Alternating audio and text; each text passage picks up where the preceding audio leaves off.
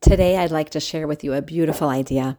I've shared it previously, but it's so compelling to me that I want to get a chance to tell it to you again this year.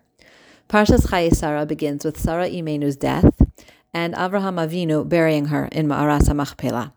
The Medrash, the Bereishis Rabbah, quotes a pasuk from Mishlei that describes Avraham. The pasuk says, "Rodef tzedakah v'chesed yimtza chaim tzedakah v'chavod." One who pursues righteousness and chesed, loving kindness, will find life, righteousness, and honor. In Parshas Vayera, we're told that Avraham is a man of tzedakah, righteousness. Hence, Rodef tzedakah refers to Avraham Avinu in Vayera. But what about the chesed piece? Where in the Torah are we told that Avraham does chesed to earn the title of this pasuk, Rodef tzedakah v'chesed? Take a second to guess what act of chesed the Midrash chooses to associate as Avraham's ultimate chesed that earns him this title, pursuer of chesed.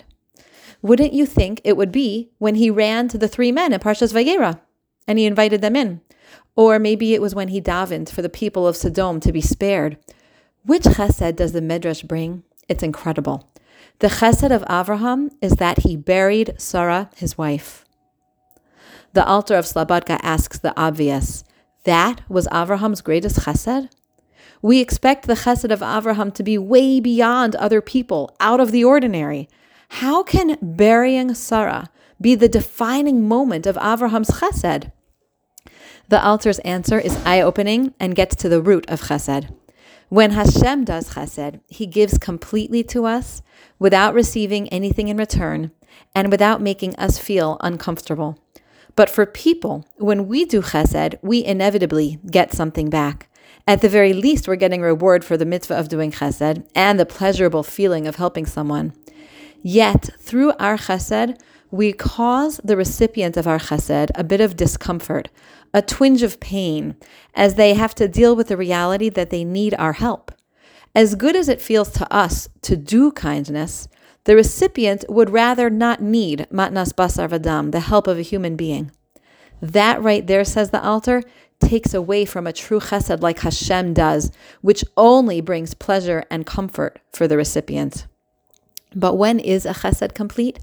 Obviously, a chesed shel emes, burying someone, falls in this category, but that's actually not what the Alter mentions. What other chesed can a person do without making the recipient cringe inside? Can you guess? Chesed that one does for your family. In Avraham's case, Ishto Kegufo, his wife was like himself. Doing a kindness for his wife, it was like a kindness to himself. It doesn't hurt. The Alter says, Umitoch kach chova mechuyedes ligmol chesed im hakrovim. Because of this principle of true chesed, there's a unique obligation to do chesed with our close family members. Think about it. When you last went to the grocery store to buy food for your family, did anyone at home say, "Really, Mommy, you shouldn't have done that for me"? Or, "I feel terrible that you put away my books"? It's probably safe to say that no one in your family feels badly when you do their laundry or cook their meals or washes their dishes or reads bedtime stories.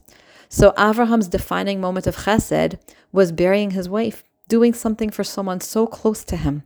And for us, our days are filled with this style of true chesed.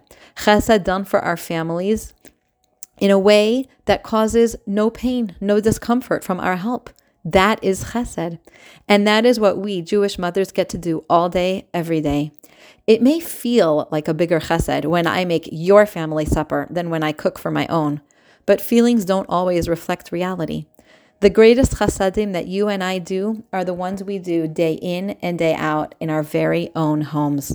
Have a wonderful day.